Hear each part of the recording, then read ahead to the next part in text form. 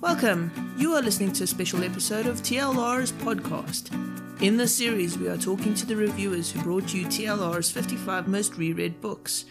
Each episode breaks down the list into specific favorites for that reviewer. You can find more reviews and best of lists on thelesbianreview.com.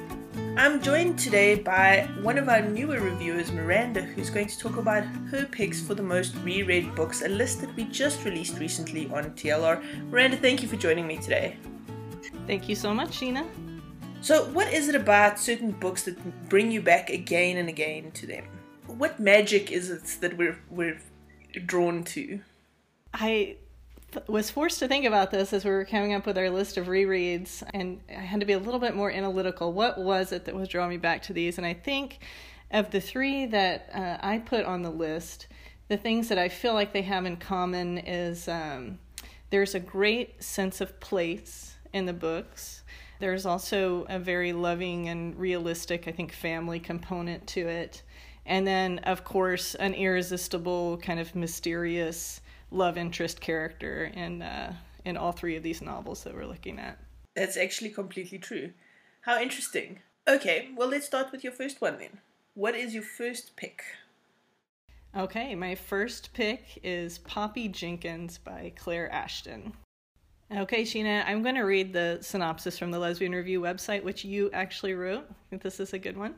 And it says, Poppy Jenkins by Claire Ashton is an absolute must-read. It is beautifully written, well-constructed, and has a lovely romance. Poppy Jenkins is beloved by everyone who lives in Wells, a village in Wales. She is the girl next door and a friend to all. Despite being close to her loving family, gorgeous little sister, good friends, and sense of community, she is the only lesbian in town, and she is lonely. Enter Rosalind Thorne. Rosalind and Poppy were inseparable as youngsters. Rosalind was a town outsider. She spoke her mind and was not a pushover. As a result, she was labeled as trouble, and the only reason anyone put up with her was because of her connection to Poppy. Then they turned 16, and overnight, something happened that caused Rosalind to push Poppy away, breaking her heart. Eventually, Rosalind left town, and Poppy was left with a big question mark as to why she had lost her best friend. 15 years later, Rosalind walks back into Poppy's life and turns her calm, quiet world upside down. Hurt feelings erupt, and secrets are revealed. But can they ever find friendship again? Let alone anything more? Such a good book. It is. For those not familiar with the book, we've done extensive podcasts about this book because it's just one of those once-in-a-lifetime reads. I agree. This book was definitely responsible for me missing a lot of sleep one night because I just couldn't find a place to put it down.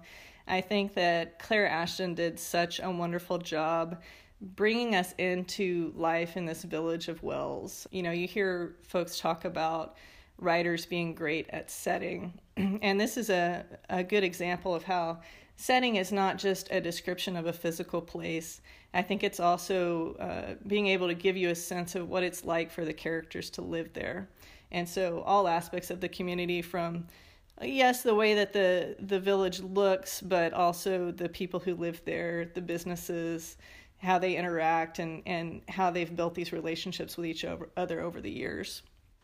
100%. Wells becomes its own character in the story. And it's evident how much Ashton loves Wales. It is. I was thinking about this book, and I came to the conclusion for myself that I think there are actually three main characters in the book. There's Poppy, there's Rosalind, and then there's Wells. And I think Wells actually gets probably more attention in the book than Rosalind does, which works well for the story that Ashton is trying to tell, because she needs Rosalind to remain a bit of a cipher throughout the novel, because you're wondering, what is this that happened when they were 16? Poppy remains absolutely dumbfounded that their relationship went so wrong, their friend relationship. We spend so much of the novel trying to figure out, who is Rosalind? Why is she back? What does she want? 100%. Yes, if Ashton had brought to light Rosalind's whole story and all the mystery was gone, it wouldn't have been half the story it was in the end. Right. And Rosalind, one of my all-time favorite love interest characters. I think what I liked about her so much is that she really challenged Poppy in the best way. Poppy was such a positive person who thought the best of everyone, and that could sometimes slide into naivete, hard word to say. And Rosalind kind of calls her on that and says, Poppy, there are other things going on here in this town that, you're too Pollyanna-ish to recognize. And she brings a little bit of that toughness to Poppy's life that Poppy really needs to have. But on the flip side, Poppy makes Rosalind see the good and the beauty and the stuff that Rosalind is always looking past, because she's quite cynical, Rosalind.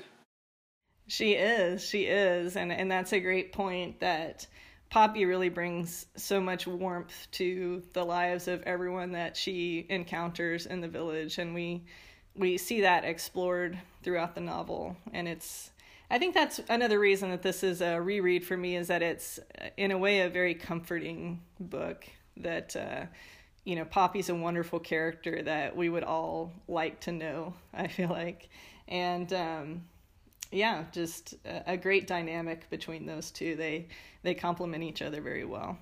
Absolutely. So what's your next book? Well, my next book, we're sticking with the Claire Ashton theme. My next book is The Goodmans. Poppy Jenkins came out in 2016, I believe, and 2 years later, Ashton published The Goodmans. I'm going to bring up the synopsis for this one. Okay, and here again from the Lesbian Review website is the synopsis for The Goodmans, also written by Sheena. The Goodmans by Claire Ashton is a book with a lot going on. You have romance, a mother-daughter relationship, the ending of a marriage, politics, and small-town issues. For the sake of my sanity, I'm not going to go into each one, other than to say they wove together well and make for an interesting read, and the politics escape me to some degree. Now, let's get to the fun bits and talk about the lesbians. Meet Abby Hart, an appropriate name since she is the heart of the first half of the book. Good observation there, Sheena. She is a doctor in the small town of Ludbury and has been friends with Jude Goodman since they studied together at university. They are extremely close friends, and for Abby, the feelings run even deeper than that. She is in love with Jude. Jude, on the other hand, is in a long-term relationship with her boyfriend, whose name I can't remember, and frankly, I didn't like him anyway, so I don't want to look it up. I hope he trips over his feet on the way out the door. And in parentheses, it says, "It's Bill. I didn't like him either, and that's a much kinder fate than I'd wished on him." That's a note from Tara. What happens when Jude discovers that Abby is in love with her? Is it possible for her to fall in love with her best friend, even though she's never had any inclination towards women? If you will step this way, I would like to introduce you to Maggie Goodman. She is like a whirlwind of passion as she sweeps through her life. It's an exciting time for the Goodmans because Eli, Jude's younger brother, is bringing his girlfriend to visit, and the family will be back together again. But Maggie is dreading telling her kids that she and her husband are in the process of getting a divorce. It's not that she wants to keep him close. He has really been more like a friend in her life. That, however, becomes the least of Maggie's problems when her past blows into town and turns everything upside down. And because Ashton is an evil genius, you never know what's around the next corner. Yeah, that's pretty accurate. Good synopsis. Well, I think if we talked about how Poppy Jenkins has really three main characters, The Goodmans has at least four, and Ashton does a wonderful job, in my mind, of plotting this novel and, increasing the level of difficulty even from her previous book, and she somehow makes it all work. We go through a large portion of the novel thinking that the book is about one thing, and then she really opens up the umbrella of the book to bring in so much more. I noticed a lot of the things that you mentioned in your synopsis. I have, my notes say that Ashton manages to combine a wonderful romance with meditations on the loss of community in this age of austerity, the decline of religion, and even, some allusions to Brexit. So there is a lot going on in this book. And I think it just is an illustration to me of how I put Ashton in one of those next level categories of writers. It looks like she takes about 2 years between books, and to me you can really tell that she puts that extra time and work into her books. Ashton is one of these rare authors that you don't even really find in the mainstream world. Like, it's this once in a lifetime kind of thing, and I feel so grateful that she's writing lesfic, because I feel like you're 100% right. She takes it to a whole nother level. Absolutely. I feel so lucky to have discovered her, and I think I actually got turned on to Poppy Jenkins through your website. And then, of course, after I read that one, I had to, just be on the lookout for her next release. And this one absolutely did not disappoint. And I'm hoping if she sticks to this 2-year schedule that we'll have a new one from her in 2020. You hear that, Claire? We're expecting a new novel from you very soon. That's right. We're tired of waiting. This one, again, she does a really good job with setting. We see multi-generational family life. You mentioned the mother-daughter relationship. There are a couple of mother-daughter relationships in this book. There's even a relationship that, a loving relationship with a grandmother. She's so good at, writing these multi-generational interactions. It's a loving, description without being overly sweet. She's also great at humor. I think about this one. I think you may have said this, Sheena, when you were talking with Ashton on one of your interviews, that, Poppy Jenkins, if it's the boob novel, then I think The Goodmans is the thigh novel. And if folks have read these, then they know what we're referring to there. She also does, I think, some of the best humorous sexual tension that I've ever read. Poppy Jenkins has a great scene in the cafe, and this one, although not as humorous, it's definitely a tense moment on a dance floor that you'll remember from reading The Goodmans. This one threw me for a loop, and I've read it several times, and each time I find more to be impressed by in this book, and how she was able to plot it out and, keep adding new elements to the story and make it all work. Her actual use of language as well is magnificent. If anybody can string a sentence together, it's Ashton. And to the point where I'll sometimes stop reading just to reread something because it's just so poignant and beautiful and it makes my heart sing.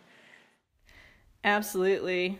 And I think there's so much in her books for people in all different phases and life situations. So I have small children, and there are definitely some passages in The Goodmans when Maggie is bittersweetly describing how her children have grown and how it's almost like she's saying goodbye to different people in her life as these stages of her kids pass, and that really touched me in a deep way. So I agree. Beautiful job of writing. Thank you for spending your time with TLR. We rely on the support of listeners, patrons, and advertisers, so please click on our links to buy. Check out the show notes to find our Patreon link and support our advertisers.